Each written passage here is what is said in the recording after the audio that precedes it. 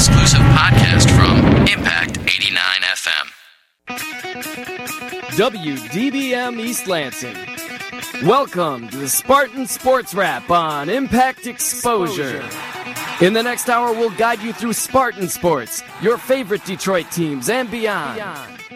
Call in with your thoughts at 517-432-3893. And now, let's kick off another hour of sports talk. What's going on? Welcome in. It's Monday night. It's 7 o'clock, so you can only be on one place, one station, one internet hookup. It's the Spartan Sports Wrap. Big show tonight. Alongside DeJuan Simmons and Steve Bradikin, I'm Dan Duggar, the host of the Spartan Sports Wrap here every Monday night. Brigitte, she's usually in the building. She's out studying for an econ final she has in the morning. So we put academics first here on the Sports Wrap. But more importantly, 517-432-3893 is the number. The email, Dan Duggar, DANDUGGER, at gmail.com. You want to drop a comment, question, anything. If you're shy, go ahead, drop the email. You want to give me a shout. Michigan State has a new women's basketball coach today. Her name's Susie Merchant. She spent the last 9 years at Eastern Michigan University. We'll talk about her later in the hour. Also, Big Ten women's and men's golf teams. Michigan State women's and men's golf teams, take home respective Big Ten championships this weekend. In a few moments, we'll talk to Rachel Mickle, who led the Lady Spartans in their victory on Sunday. Also, he's been a guest on this show. Joining us later in the hour will be Matt Harmon. He led the males to a Big Ten co-Big Ten championship down in Ohio. The women were playing right here at Forest Acres, and they won by a landslide. It was tremendous. More than 10-stroke victory for the ladies. So we'll talk to Rachel Mickle, who shot a tremendous round on Sunday to even further the Spartan victory. We're going to talk women's basketball. Susie Merchant replacing Joanne P. McCauley for the 5th head coach in women's basketball history here at Michigan State. We'll talk about the NFL draft. Yes, Michigan State's own Drew Stanton is a Lion. Clifton Ryan is a St. Louis Ram. Brandon Fields is a Dolphin. And Matt Trannon has signed as a free agent with the Arizona Cardinals. So we'll get to that. We'll see what DeJuan Simmons has to say about Drew Stanton. You may not like it, but that's Juan's opinion. And in the last half of the hour, it will be the Rook. We call him the Rook because it was his first year here on the show, but it'll be a wrap for him after this. He is going down to transfer to Purdue, but always a Spartan at heart. He's going to take over the mic for the last half of the hour, so you got to give the young fella an opportunity. So we're going to send him out the right way. So be sure to stick with us as Steve's going to take over the last half of the show when we talk a little NFL draft and we talk a little bit of the NBA playoffs as well. So let's get into the women's golf Big Ten championships here. So we're going to go ahead and break it down. Michigan State women's golf, they hosted the tournament at Forest Acres West all weekend. A great job by all parties involved. It culminated Sunday afternoon, obviously. The fifth-year senior Rachel Mickle, who's going to join us shortly here, she paced Michigan State to its first Big Ten title since 2001. More importantly, she posted a Big Ten championship record 4 under par, 284 on the weekend. So she posted 3 under par rounds in the 4-round event. So I believe they played 2 rounds Friday, 1 Saturday, and then 1 on Sunday. So she hails from Fort Wayne, Indiana, up here golfing, obviously doing well and leading the Spartans to a Big Ten championship. Like I said, Michigan State's first title since 2001. So joining us now on the Spartan Sports Wrap is Rachel Mickle. Welcome and congratulations. Thank you very much. So what's it like to be the Big Ten champion? It's pretty unbelievable. It's kind of coming down to reality now that I'm realizing exactly what we all got a chance to do, and it's kind of surreal. So being a fifth-year senior, obviously this is your last time in the Big Ten championships. Is this the best way you could have gone out? Obviously there's more golf to play, but to end the quote-unquote Big Ten season, this has to be a great ending for you. It's pretty much a storybook ending. I don't think I could have written a script any better than the way that it played out. You dream about stuff like this happening all the time, and coming in as a freshman 5 years ago, this is what I always wanted to do, and to have the chance to actually do it and to have the trophy sitting at home and the medal, it's it's pretty unbelievable. Joining us tonight on the Spartan Sports Wrap to start things off is Rachel Mickle. She led the Lady Spartans on the golf course to a Big Ten championship yesterday, the first one since 2001. So you shot a Big Ten championship record 4 under par. What was it about your game that allowed you to shoot so well? The biggest key to everything I did this weekend, I think, was my short game. I was getting up and down every time I missed a green, and I had under 30 putts every round. So I think had that not have happened, I don't think I would have scored near as well as I did. So now you're an All Big Ten member, second team. You led your team to a Big Ten title. What other goals do you now have to conclude this season? Our goal since the beginning of the season has always been to make it out of the regional, finish in the top 8. Of course, we would love to win the regional, but at this point, all that matters is getting out, and then to finish in the top 10 at nationals. That's been our team goal, and that's definitely the last hurdle for us to overcome at the end of the season. Going into the season, was this possible? Did you guys have this as a goal, winning the Big Ten championship? Was this something you guys had written down at the beginning of the season that you wanted to do? Definitely. It's been written down since I got here 5 years ago. Every year this is what we talk about doing. So to do it at our home course with everyone there was like I said before, it's pretty much storybook. So like we said, it was played at Forest Acres West. How was it really a huge factor that you got to play at home, or was the course as difficult for all parties involved, all schools involved? I think the conditions, that's something that everyone has to deal with. But for us, it was pretty big to know our course. I think our course, you have to play a lot of position golf where you're hitting shots in the right places, because there are places out there that if you miss it, you're in serious trouble.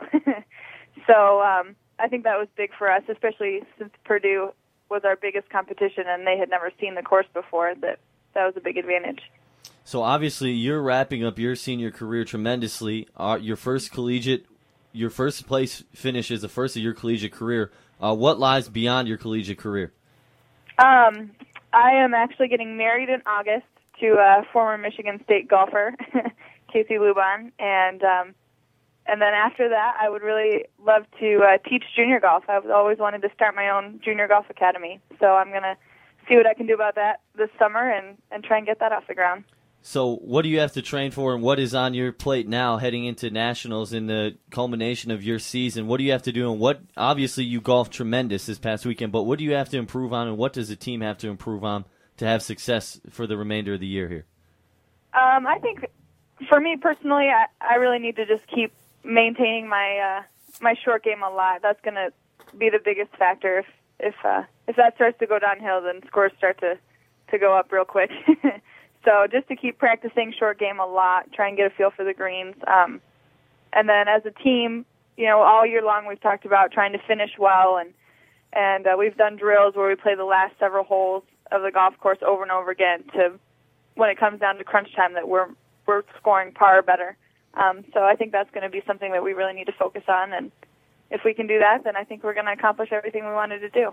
Senior Rachel Mickle, she set a Big Ten championship record, finishing 4 under par to win her first career tournament. She's joining us here on the Spartan Sports Wrap tonight. Rachel, more importantly, you guys led the way. I mean, the men won a co-Big Ten championship, but is it a little extra special that you guys won it outright? Yeah, not to take away anything from the guys. I think that what they did is pretty spectacular, and but for us to come out and beat Purdue the way that we did, knowing that they were our biggest competition all year round, and they had always, every time we'd seen them, they had played really well, and it was pretty huge for us to win the way we did. Okay, you guys ended up winning by 13 strokes. Was this just an unreal finish for you guys? Was it just a complete team effort and everyone just played well this entire weekend? Yeah, it was really a total team effort. There wasn't one person out there playing that we couldn't have done it without. Sarah's played well all year long. We couldn't have made it here without her, and Heather really pulled through, and everyone just contributed in some way or another, whether it was their score in a certain time or their attitude, or when we're out there on the golf course, everyone always keeps an eye out for each other when you're walking on different holes. So all of that combined, it was it was all meant to be at that point. Well, so you're going to marry a former Michigan State golfer. Who is the better golfer in that tandem? Oh, me for sure. He gives me a hard time all the time because my record isn't very good against him. He's beaten me more times than I've beaten him, but I think I would have got him this weekend. Hey, we appreciate your time. Senior Rachel Milkey leads the Spartans to a Big Ten championship at Forest Acres West. Thank you for your time, and good luck in your future. Thank you very much. That was Senior Rachel Mickle, pardon me. She led the Spartans with a 4 under par. She carded 4 under par this weekend. Wow, tremendous. And she medaled as well as won that tournament. Spartans win by 13 strokes. Juan, is that impressive to you or what? Very impressive. That shows what happens when you get, in your home court, back in your own backfield, and you're used to the court, and that really benefited them in coming over and win over Purdue. Well, as we speak, we're going to get in touch with Matt Harmon, who led the men to a co-Big Ten championship. They did have a lead going into the final round. They kind of slipped up. They were caught by, I believe, Minnesota and ended up tying for the first time in Big Ten history. But it was kind of it's very much so novelty that both the women's and the men's team win. So you have to be very proud if you're the women's coach, Stacy Slobodnik-Stahl, or if you're Mark Hankins, the men's coach. So joining us in a moment will be Matt Harmon. You got to be familiar with Matt Harmon. He's joined us on this show before. So now leading his Spartans to the second Big Ten title of his Spartan career is Matt Harmon, and we welcome him now. Mr. Harmon, how you doing? Good. How's it going, guys? Hey, first of all, congratulations on the Big Ten championship. Thank you, sir. So going into Sunday, how did you guys feel, and how was it? And how was your game feeling going into that final round? You were nervous, or you've been there before and you were just ready to handle business? We were all kind of amped up. Obviously, real nervous because we've set this goal in January to keep working for the Big Ten championship, and here it was right for us to take. So everybody was a little amped up, but we were pretty well prepared. So you are ranked in the top 20 of golfers in the nation. So obviously, as you're continuing on, you're obviously going to be playing at Nationals representing the Big Ten. So how is this all boding for your PGA Tour future? It's really given me a lot of confidence, and hopefully I can get some sponsors exemptions if I play well through regionals and NCAA finals, and maybe this summer happen to get a couple events in under my belt before Q School. That would be great. Although Minnesota played tremendous and came back to tie you guys for the championship, it still has to be special. Your senior year, the last time out in the Big Ten championships to win it all. Yeah, it was great. I talked to those guys last night, and everybody's happy that because I'm the only senior that's playing right now, and so it's just fantastic that I was able to go out on top. I know we were trying to get you on a week ago because back a week ago you had won back-to-back events. Are you on top of your golf game more than you've ever been in your career right now?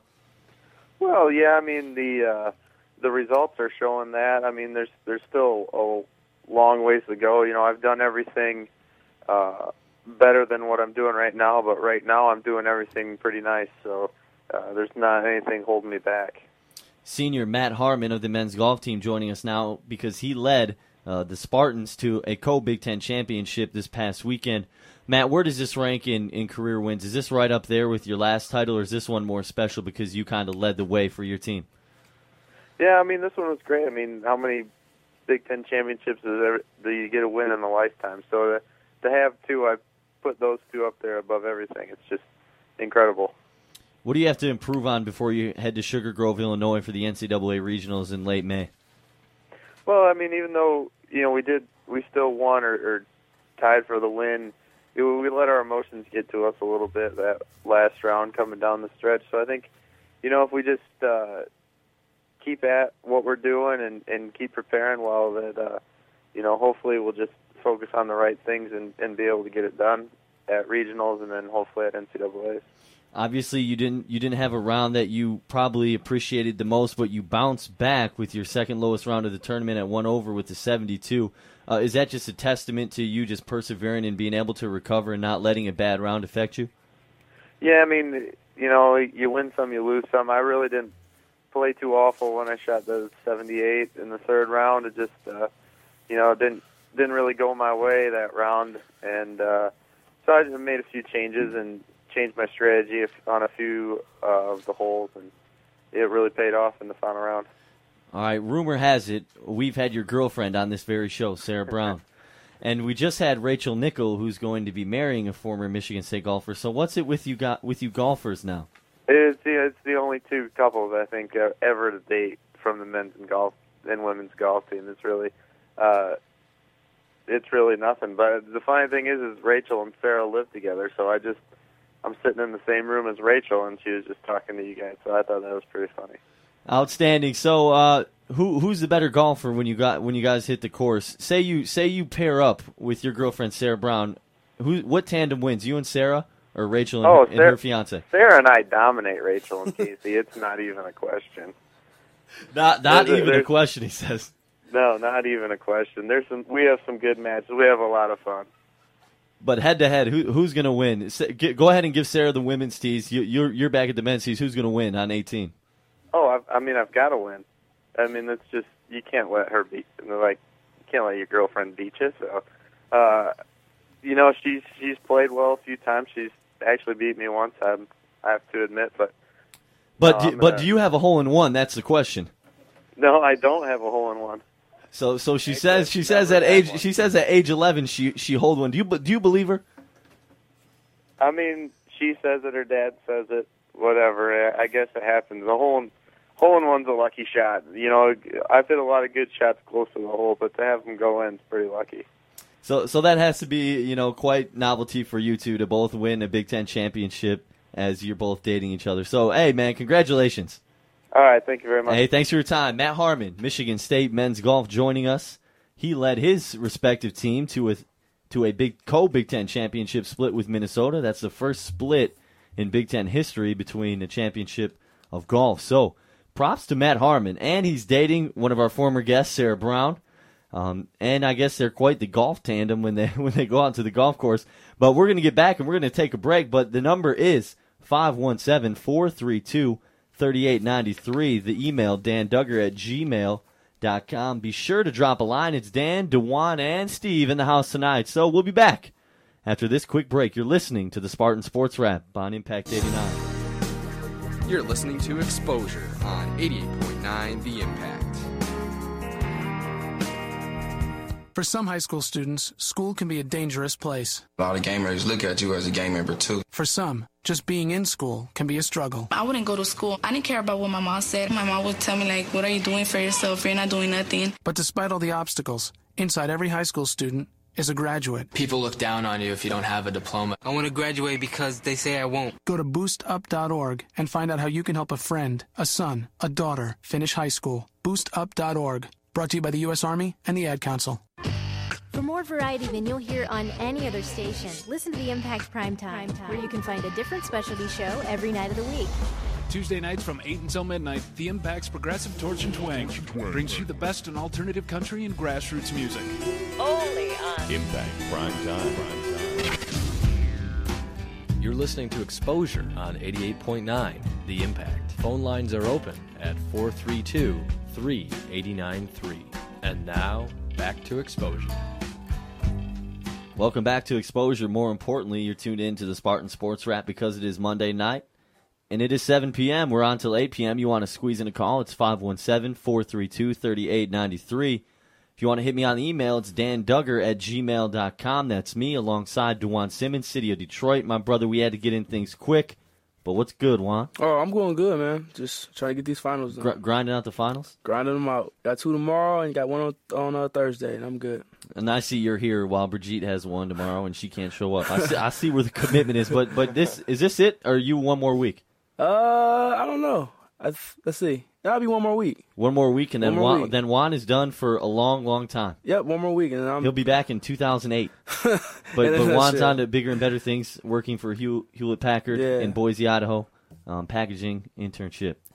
And monetarily, a great move for you, Juan. Meanwhile, Steve, you're out to Purdue, and obviously the in-state tuition, and that'll make the move. But you're going to be hosting the show for the last half. Are you? Tell these listeners that you're ready.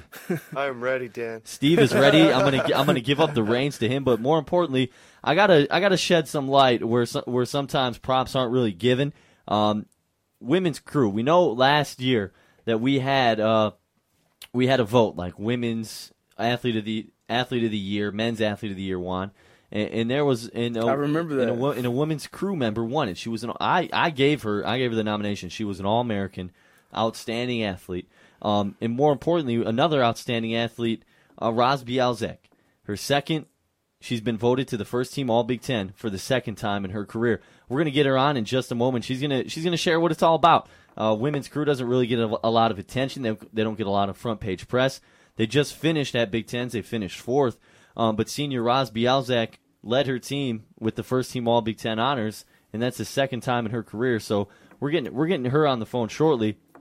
But also, in addition to Roz, her classmate, also senior Paula Thomas, junior Joanna Brown, were also named to the All Big Ten second team, and senior Jana Peters was named Michigan State's sportsmanship honoree. So as we speak, I'd like to welcome in Roz Bialczak to the show. Welcome in, Roz.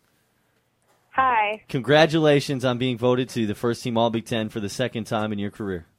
Oh, thank you. So, is this something that you expected coming to Michigan State, that you would have this much? I know at the end of the day it's about the team, but that you'd have this much individual success in hindsight of your career that'll end shortly, but obviously not done yet.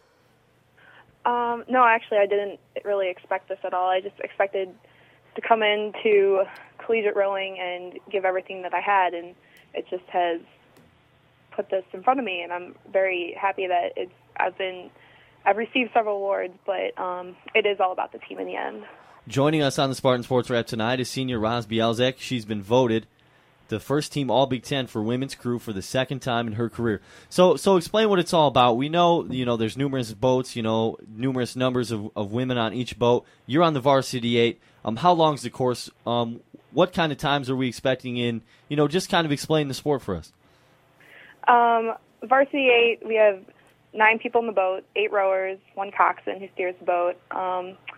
Our ultimate goal this year, probably for a time over a 2,000-meter course, which is about a mile and a half, is probably around 6:20, 6:15, around there. So 6 minutes, 20 seconds is our goal, 6:15, hopefully by NCAA's.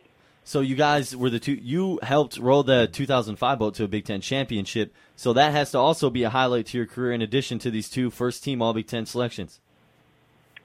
Yeah, Big Ten's, my sophomore year was amazing. It was the first time Michigan State has ever won it for rowing, and since then we have learned, though, it's just not all about Big Tens. It's about what comes after Big Tens and pursuing NCAA's, and last year, a big accomplishment for us is getting 6th place as a team at NCAA's as well. So what's your goal heading into NCAA's now, obviously? Is NCAA's all you have left on your schedule, or is there also meets in between then?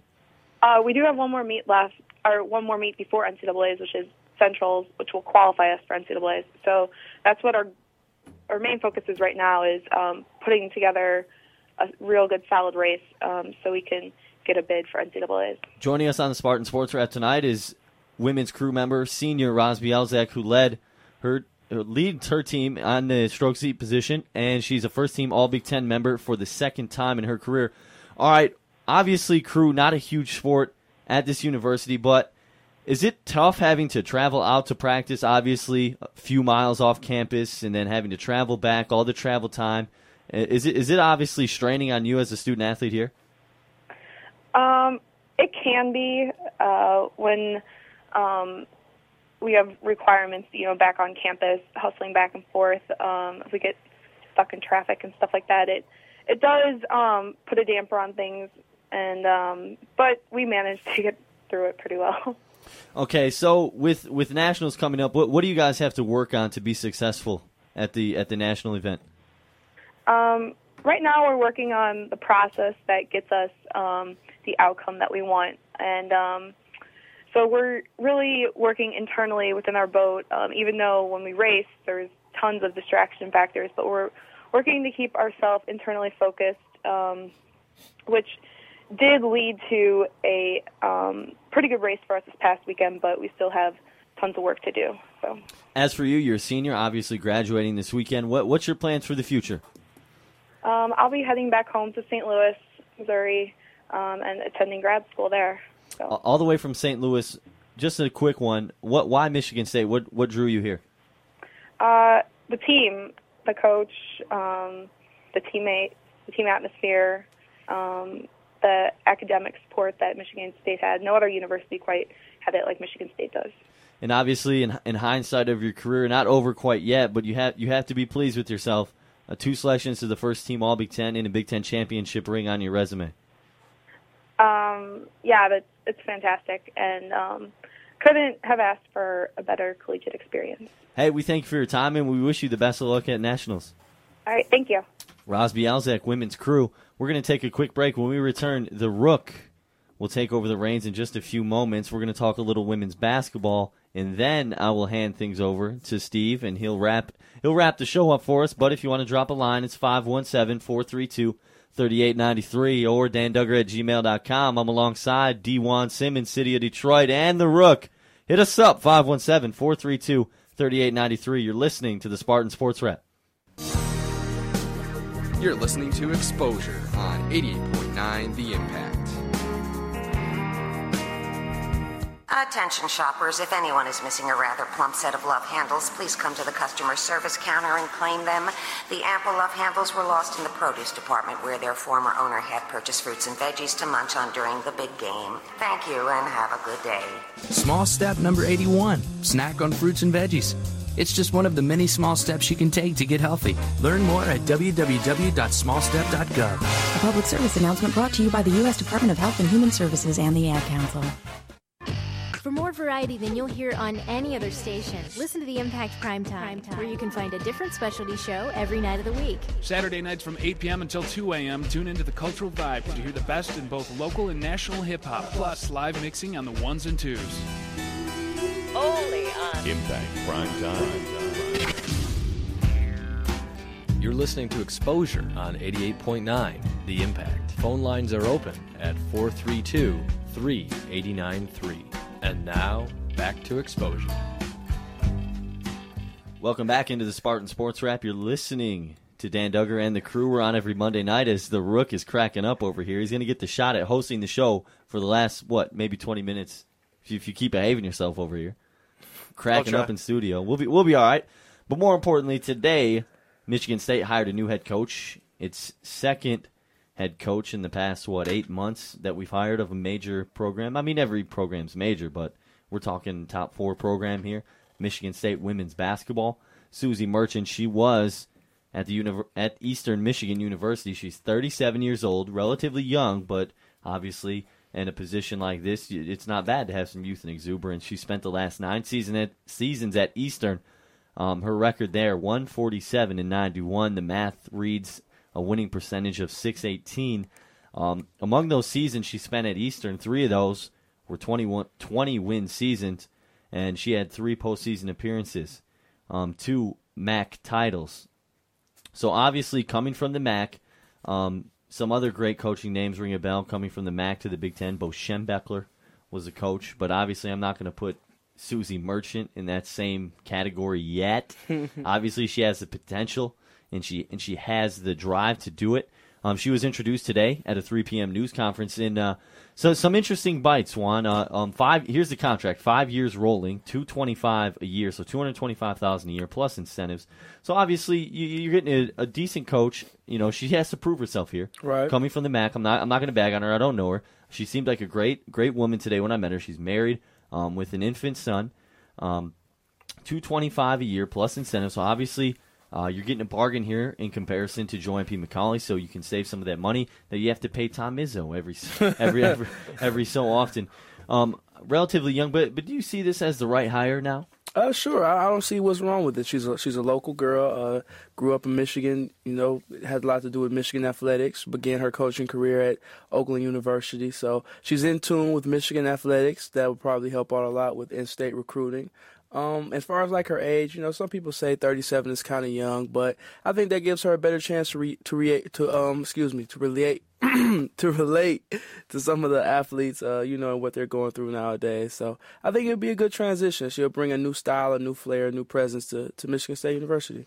Obviously, the administration making the decision just 2 weeks after Joanne P. McCauley left for the position at Duke. Here's the situation with coaches.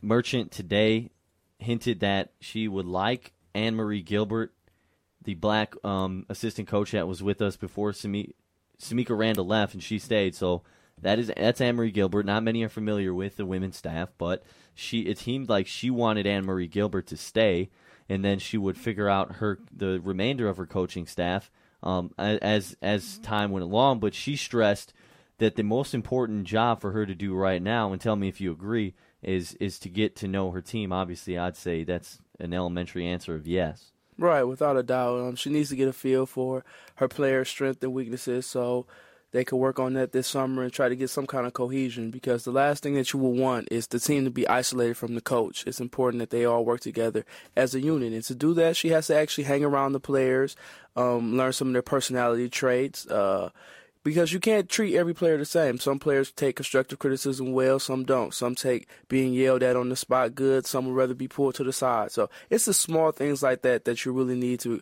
get a grasp on from being around each other. And I think that we need to start that now. Although you can say her age, 37, she's not ready for an elite Big Ten program like Michigan State. But if you look at her resume, she has been a head coach for 12 years. So she was a head coach at age 25. You think about Pat Summitt, head coach at Tennessee. She began her head coaching career at a similar age. So I'm not going to put those two in the same nutshell either. But when you look at her resume, she had the trust of an athletic department at Saginaw Valley State to be hired at age 25, where she spent, I believe, 3 seasons at Saginaw Valley State. And I'm going to stick on that topic for a minute. While she was there, she expressed this today in interviews. When she went on the road recruiting, she took a tent in her car and she would camp at campgrounds near the towns of recruits that she was recruiting. How impressive is that? That's too impressive for me. I mean, that's just unfathomable that a coach would go to that extreme to actually try to get talent to their program. That shows dedication and commitment. So obviously, 37 years old. Are you going to say too young, or do you think it's the right youth and exuberance that we're going to bring to this program? I think it's just right. It's not so much your age, but more so your experience. If you have someone who's been around the game, who's played the game, and she's been head coaching since she was 25, 12 years experience is a decent amount of experience if you're going to make that jump to a big league program. Most coaches now who would say is older, who's 45 to 50, if you look at their coaching records, some of them may have been assistants for 6 to 8 years and then been a head coach for 10 to 12 years. So it's roughly the same. I mean, she's in tune with the game. She has a good grasp of what's going on. She turned Eastern Michigan around and started to help put them on the map. So I don't see why she wouldn't walk into this program and take the reins and do the same thing. Obviously, you can't complain with this pick because you look at the type of atmosphere that this administration at Michigan State is trying to build. You look at Mark D'Antoni, and you look at the family aspect of that hire. You look at the commitment aspect of that hire. And when you look at a community like Michigan State, somewhat of a rural community around here, family is key here. When you can look up to the podium and see Mark D'Antonio with his wife and 2 daughters, and you look and you see the new women's basketball coach, Susie Merchant, with her husband, who used to play football at Central Michigan, so obviously an athlete himself, and so that's where Susie Merchant played her high school or college ball. She played her high school ball in Traverse City, so born and raised right here in Michigan, just 2.5 hours, 3 hours away, Traverse City, Michigan. She played on scholarship at Central. From Central, she was an assistant at Oakland University, Saginaw Valley, and then Oakland. And then she found her way to Eastern Michigan, where she was for the past 9 years. So she took over a Mid-American Conference school at the age of 28. So that's impressive, but at the same time, that's ambitious. Right. So it seems to me that she's a go-getter. And the one thing that really impressed me is that when asked about this job, she said she wants this to be her last job. So she wants to end it here. So obviously she's going to have some success. And when I say success, I'm talking the national title, Final Four appearances. She's going to have to get there. Obviously, she stressed that first things first, get to know the players. I think that is key. And many people I spoke to today said that that's one of her qualities, is that she's very personable. She gets to know her players. There's a bond of trust there. And obviously that's crucial if you want to be a successful program. But Susie Merchant, she is the new head women's basketball coach, 5 years, $225,000 a year, plus incentives, obviously, making the NCAA tournament, I'm sure, national championships. But people say that she is just a tremendous recruiter, and when she tells the media that she camped out in a tent at a KOA campground in Iowa, in a small town in Iowa, to go take a look at a young woman and recruit her to go to her school where she was coaching. Just tremendous commitment. And obviously now she's going to have a luxurious budget for recruiting. But we're looking at the recruiting class coming in. I'm sure that's 1B on her list. Right. Call those recruits, get in contact with them, say, stick with us. We've got a solid program here and we want to move forward. She did say she has seen 4 of those 5 recruits play, so I'm sure she recruited them as well, gave them the Eastern pitch. But, when you're a solid recruit, you get a letter from Eastern Michigan, it's kind of like, eee. But obviously now she's got more swagger, I hope, with the Spartan on her chest, but not changing colors necessarily. Eastern Michigan, clearly green and white, to the green and white of Michigan State. And she's just so thrilled to be here. And I think that when someone says this is their dream job and that they wanted it so bad, I think that alone is going to motivate her to be successful. But we welcome Susie Merchant, the women's head basketball coach here at Michigan State. I'm going to try to get her on in the weeks to come. She's tremendously busy today, whirlwind. She's been all over the place, so we're going to try to get her on in the weeks to come. She's going to be busy moving into her new office, handling things, getting to know her players. So we're going to get her on in the weeks to come, along with former Michigan State men's head basketball coach Gus Kanakis. I'm trying to get in contact with Gus as we speak. He talked with us earlier in the year, expressed his interest in coming on, talking about his coaching career. So we're going to go ahead and try to get Gus on in the next few weeks, as well as numerous Michigan State football and basketball players. So you're going to want to stick around for that if you're going to be in town. If you guys are studying for your finals, study hard. We're going to take a quick break, but when I come back, it's not going to be me. It's going to be Steve, and he's going to be hosting the Spartan Sports Wrap for the first and unfortunately final time of his career, but we're going to give it up to him for the last 23 minutes of the show. So we're going to take a quick break. When we get back, it will be Steve Bradican hosting the Spartan Sports Wrap. You're listening to Exposure on 88.9 The Impact. Smoking helpline. Yes, I need to start smoking right away. Excuse me? I need to start smoking. Well, actually, it's the Stop Smoking helpline. The people in the apartment next to mine smoke 3 packs a day, and it drives me crazy. So I'm thinking 4 packs will do it. I think you want mysmokefreeapartment.org. It gives you the information you need to work toward a smoke-free apartment building. A smoke-free building? Without all that smoking? Yeah, that's right. Make your apartment smoke-free without making a stink. mysmokefreeapartment.org. When you get up in the morning and turn on the radio, you don't want to hear those other guys talking on your way to work, do you? You don't want to hear talking. You want to hear music. So here at The Impact, we are making you a promise. We're calling it the More Music Mornings 89-second pledge. We, The Impact, pledge that every weekday morning from 8 to 10 a.m., we will shut up and play music. We pledge that we won't talk for more than 89 seconds at a time, meaning more music all morning long. We pledge that every caller who requests a song between 8 and 10 a.m. Monday through Friday will be entered to win a great Impact prize. And we pledge that in return for your listening to us, we will listen to you and play more music that you want to hear. So tune into The Impact for more music mornings. Let us know what to play, and maybe you could win some cool stuff. Only here on 88.9 The Impact. You're listening to Exposure on 88.9 The Impact. Phone lines are open at 432-3893. And now, back to Exposure. This is Stephen Bradican, co-hosting, sitting in for Dan Duggar on the Spartan Sports Wrap on Impact 89 FM. We've just talked to women. We've talked about women's golf, women's basketball, men's golf, women's crew, all about Michigan State. But right now, we're going to go to the pros. And DeJuan, what are you thinking about Golden State being up 3-1 against Dallas? Do you think Dallas have a first chance? of all, why you got to hate? All right, I gave up my seat for Steve. It's his last show here, so I'm showing him some love. But why you got to hate on my Dallas Mavericks right out the gate? Okay? Right out the gate. I'll give you the reins, and you go ahead and you got to call it the Dallas Mavericks. I'm not hating. They're down 3-1, but I'll give it the synopsis. All right. Starting off top, the Golden State Dallas series is a very interesting series for me. It's been very entertaining. It's high tense. A lot of good play. It's good basketball just overall. Like Jay Rich. But no, the Warriors are causing a lot of trouble for the Dallas Mavericks on a lot of different levels. They're playing the small ball with the speed and athleticism at the perimeter, and Dallas right now just don't have the athletes or the athleticism to keep up with them. They have no answer for Baron Davis right now. He's the best player playing right now in the league.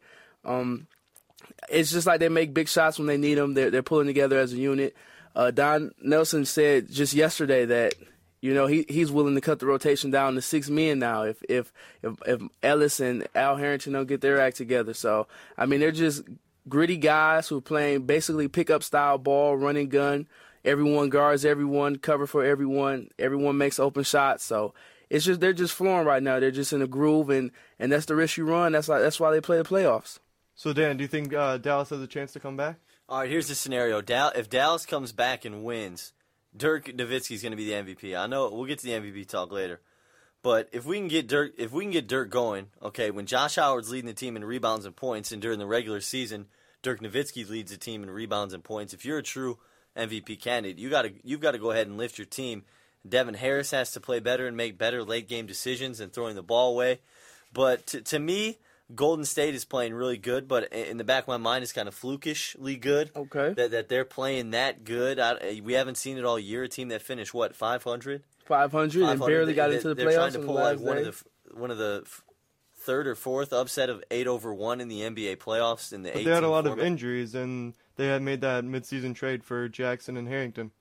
So they're better than their obviously. eighth seed. I think Jackson. He has embraced this role. He has kind of shed that old man, that dirty player. He's still a bum though off the field. Off the court, Steve's gonna go ahead and do what Steve does, say what he says. But when you look at Golden State, you as a Spartan, you still got to have love because Jay Rich is just balling. Baron Davis, all of a sudden his nickname's B Diddy. I don't understand that, but you got to give it up. Golden State's playing well, but at the end of the day, I think Don Nelson is out coaching Avery Johnson. I couldn't agree more. Nelson definitely has Avery's number right now. He doesn't. If you look at his face, he doesn't really know what to do. He's not really as sure about his personnel switches and his substitutions. He's less hesitant to run those traps and defensive variations that he ran throughout the whole season that got them on those 17 and 18 game streaks. But above all that, to go back to what Dan was saying, the whole series falls on the shoulders of Dirk Nowitzki. If Dirk's not going to step up and play to his capability, the Mavericks are a lost cause. They go as he go. I know last game, if you all got a chance to see it, they had to look on and depend on Jerry Stackhouse to carry them for a solid portion of that game, coming off the bench with 24, 26 points or whatever it was. Dirk needs to step up, stop shooting all those fall-away jumpers that he takes, and start getting to the rack, getting to the foul line. He's a fantastic, free throw shooter, and make that happen. Yeah, he needs to post up because they don't have a lot of big guys in Golden State. So do you guys think Dallas is going to come back? Okay. Yes or no? Because of certain reasons. Yes, I'm going to say Dallas is coming back because I predicted them to win the NBA title at the beginning of the year. So I'm going to go ahead and say Dallas comes back. Dirk Nowitzki balls out. He ends up stealing the MVP from Steve Nash because I think right now, tonight, the MVP is in Nash's hands because of, unfortunately... Isn't it a regular season title? Regular season award? MVP? Have they named it yet? Have they named the MVP yet? It's like the NBA draft. The most recent performance is going to stick in the minds of voters. And when Nash drops 23 dimes in Phoenix's blowout win over the Lakers, that's going to sit fresh in sports writers' minds and those who vote, while Dirk is getting his butt kicked, possibly going fishing early, possibly going back to Germany a little bit early. Right. To me, I'm just a fan of good basketball, so I can't really knock Golden State, or knock Dallas. I like both of them, but honestly, I would rather see Dallas win for just this simple reason. Dallas overall is the better team, and if you're talking about the playoffs, if someone ever actually sat down and figured the Warriors out, it wouldn't be a series anymore. They'll get ran out. Like, Dallas has more versatility, and when they pull it together, they're more consistent. So it will make better basketball in the end. Like, I'm not a big fan of teams who pull together, play real, real good, one series, and then when they get to the next round, just get blew out by 30 points every game. I don't want to see that happen. I know Dallas would make a more competitive series for a fan like me who likes good basketball. Yeah. I think having Golden State winning, you're going to see Jessica Alba a lot more. That's in a the fact. stands. That's not a bad thing. But I think Dallas is going to come back. They'll win Game 5 at home. Game 6, all the pressure is going to be on Golden State. Absolutely. They have to win at Game 6. And if they don't, it's Dallas' series, and I think they'll come back. Because I think the better team's going to win. Yeah, that's the thing about the 7-game series. It puts a lot of pressure on the better team to actually win the series. And if they get back, they win Game 5, which I'm pretty sure they will. If Golden State doesn't get that Game 6, back in San Fran in the Bay, it's going to be real difficult for them to walk into Dallas and win Game 7 at home against a team who's going to be all cylinders firing and accustomed to playing that loose style that the Golden State Warriors play. No doubt. All right, sticking with the NBA playoffs, we're going to Detroit. They beat Orlando 4-0. They beat Darko, who was from here. They beat Dwight Howard. They beat Grant Hill, who was from here also. Do you think Detroit's going to win the NBA title? Detroit they have a solid chance. I mean, you can make an argument. I still believe the Western Conference is the better conference. I believe the champion is going to come from the Western Conference just because they play better competition throughout the year. There'll be more game, but the Pistons have to me a solid team. They have one of the best benches in the entire league. Antonio McDyess was a strong candidate for Sixth Man of the Year, even though it went to Barbosa. But the Pistons have that solid core unit, though. They play together well as a team. The plays benefit each other very well. The only thing I'm a little concerned about is the lack of Ben Wallace. Chris Webber is terrific on the offensive end. He throws fantastic passes, and he adds to the whole charisma and fitting of the team. But that defensive stopper that Ben Wallace was that you need in the playoffs, like that was one of the biggest reasons the Bulls was able to do what they did this series to the Heat, was that defensive presence that he brings to that team. Okay, so do you think we'll win against the Bulls?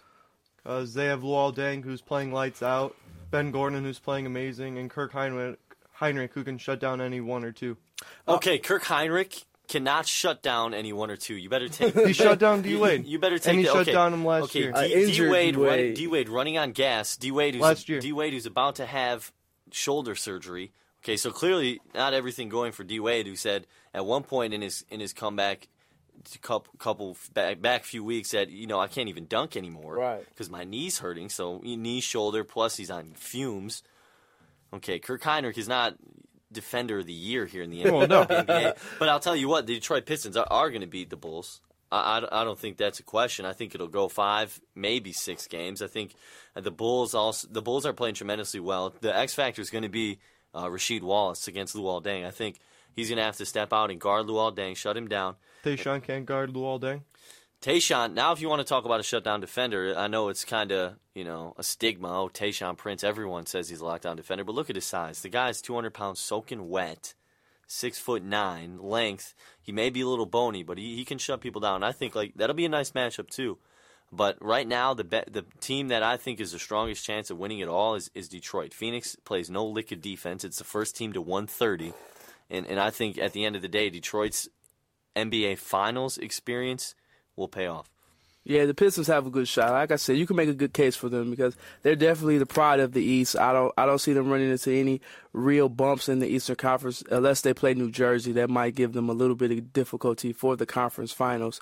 But as far as the Bulls, I mean, they match up better with the Bulls than the Heat did. Like, they have the length on the wings. They could put Tayshaun Prince on Luol Deng. They have that experience. Chauncey Billups is going to cause a lot of problems for whoever guard him with his size down low.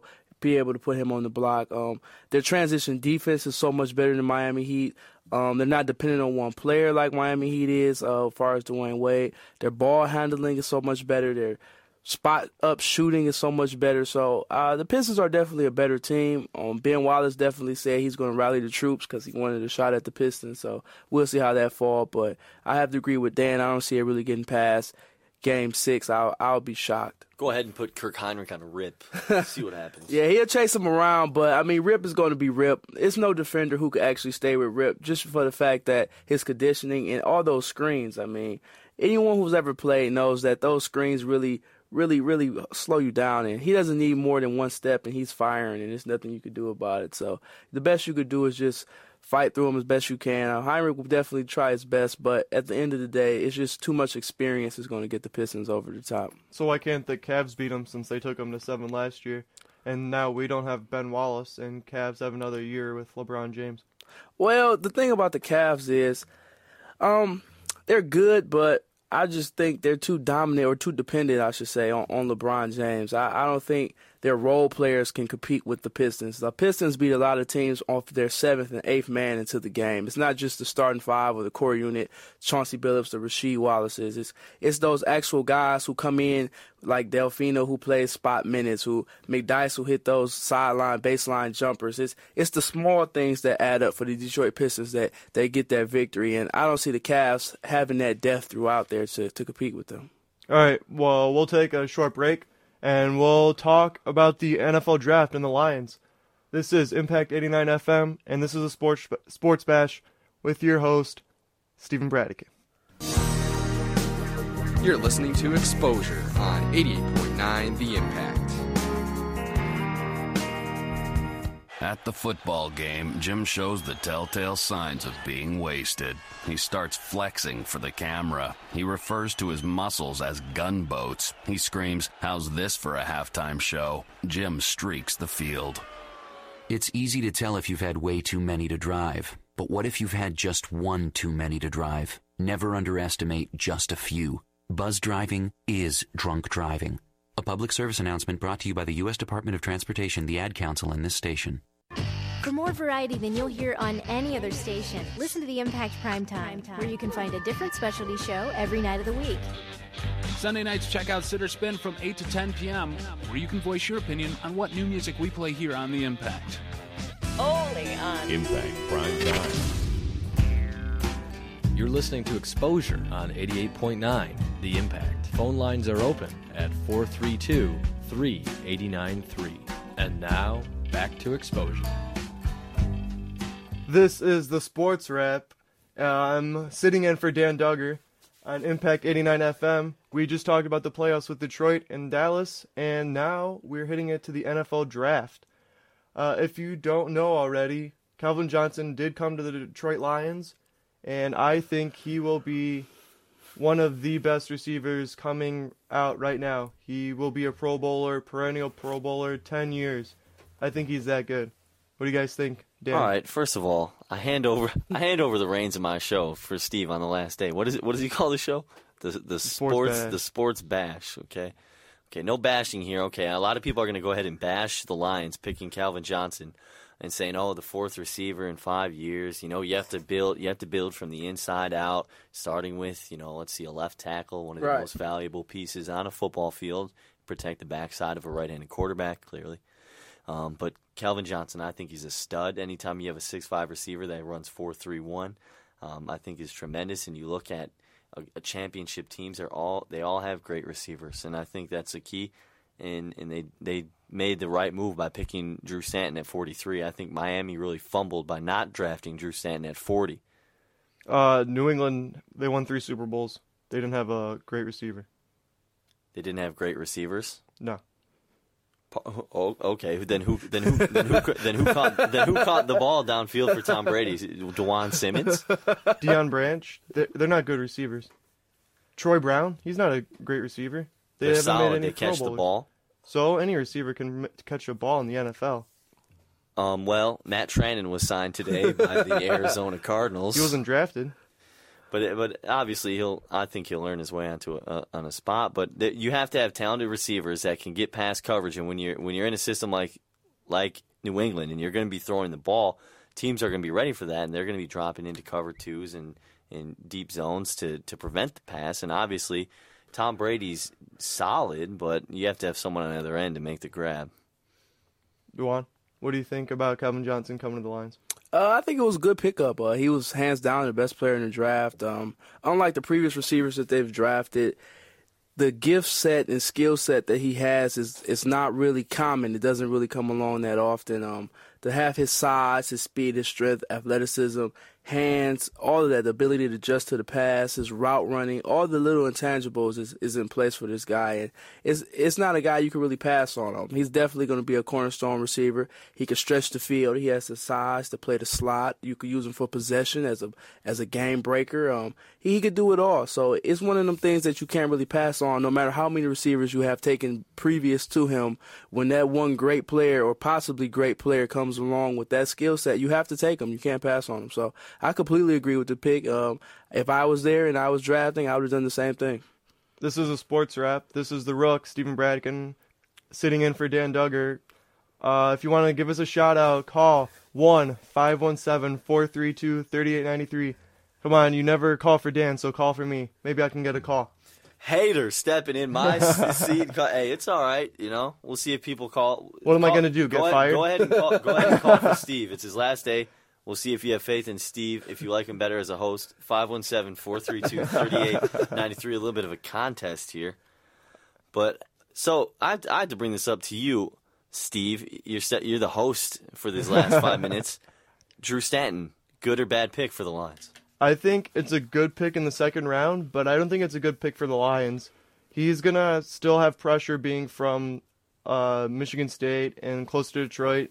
I think if he would have gone somewhere else, he wouldn't have had the pressure of being a local kid. But I think he can still be a decent quarterback playing back up and maybe get some starts later in his career. Do you think later in his career, how long till he starts in Detroit? I don't see a year and a half behind Kitna. Yeah, he's not going to start this year. He definitely should. Obviously, he's going to learn the offense. Yeah, but so would you rather have seen him gone to Miami at 40 instead of that other quarterback they took from like BYU? That supposedly that BYU quarterback's pretty good, so I wouldn't know. All right. Well, obviously Stanton had his injury problems, and he was hampered by poor coaching, you could say, hampered by receivers who were dropping balls, high expectations, subpar performances. But obviously he was a product of his environment somewhat. But then I think once he got out, got healthy, he proved what he could do. The fourth quarterback taken.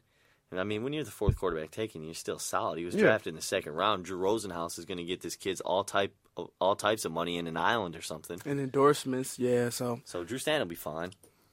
How about Cliff Ryan to the Rams? Good, bad pick. Cliff, 5th round pick. About right?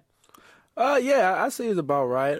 He had a shaky, somewhat senior year. He was hampered by injury towards the end, and I think just the losing aspect of the Spartans and the late November that they have here just definitely hampered a lot of the draft picks here and where they actually fail. Because if you're a prospect, if you're a scout and you're looking at prospects, you want to pick guys from winning programs and winning facilities. You're not really looking at teams who constantly lose to get guys. They tend to become back burners. So if they actually won out, I think he would have went a little higher. But he's a gritty guy. You could definitely put him in the trenches. He'll hold his own. He's a proven competitor. So it's a solid pickup for the Rams in the 5th round. I don't really see him going much higher than that. I mean, it was a solid pickup. I think he'll fit in well. He won't have to come in and just start at D tackle because D tackle is one of the shortest positions in the league. A lot of the D tackles only play 8 to 10 snaps and they're rotated out. So he'll get experience under experienced guys, and I see him making an impact. That's what I like about him. He doesn't have much of an ego for a defensive player. Matt Trainen did not get drafted, but he did sign with the Arizona Cardinals. Do you think that he should have played basketball? All right, obviously, in hindsight, you can say yeah, because then he could have, had an excuse to why he didn't perform as well at the Combine, saying I just came off of a basketball season where we advanced, hypothetically, if he was on the team to the second round and lost to North Carolina. Right. And, I'm in basketball mode, not football mode, but, then again, he says in interviews that he made the right decision. I mean, it's arbitrary. I'm not Matt Trainen. I can't make that decision. Yeah, I mean, you could play both sides of the story. You could say he plays basketball and takes the Antonio Gates edge, and, they'll ride him out and say, well, the kid just played basketball. Look at his versatility, his athleticism on the court, blah, blah, and he gets drafted high. Or he could have did like he did now and took the whole offseason off and tried to get healthy and work on those small things he needs to improve on. But I mean, if he's comfortable in what he did, I mean, I take it and ride. It's kind of sad to see that the tallest guy in the draft, Michigan State's all-time leader in receptions, doesn't actually get drafted. And that has to sting a little bit, but at least he's picked up and hopefully he can make an impact for the Cardinals, who have a terrific receiving core. Bolden and Fitzgerald. I'd like to thank Dan for letting me sit in for him. This is the Sports Wrap, and hey, anytime. Obviously, no one called, so you lose, and I'll be back in my regular hosting seat next week. Don't worry. Well, after this, it will be Jeff Shoup with the Jazz Spectrum, and I'd like to thank everybody here at Impact. And I'm off to Purdue next year. This is Impact 8-9. See you later. Thanks for listening to the Spartan Sports Wrap on Impact Exposure. Tune in next Monday at 7 p.m. for more commentary on your favorite teams. Thanks for listening to this evening's Exposure, only on 88.9 The Impact.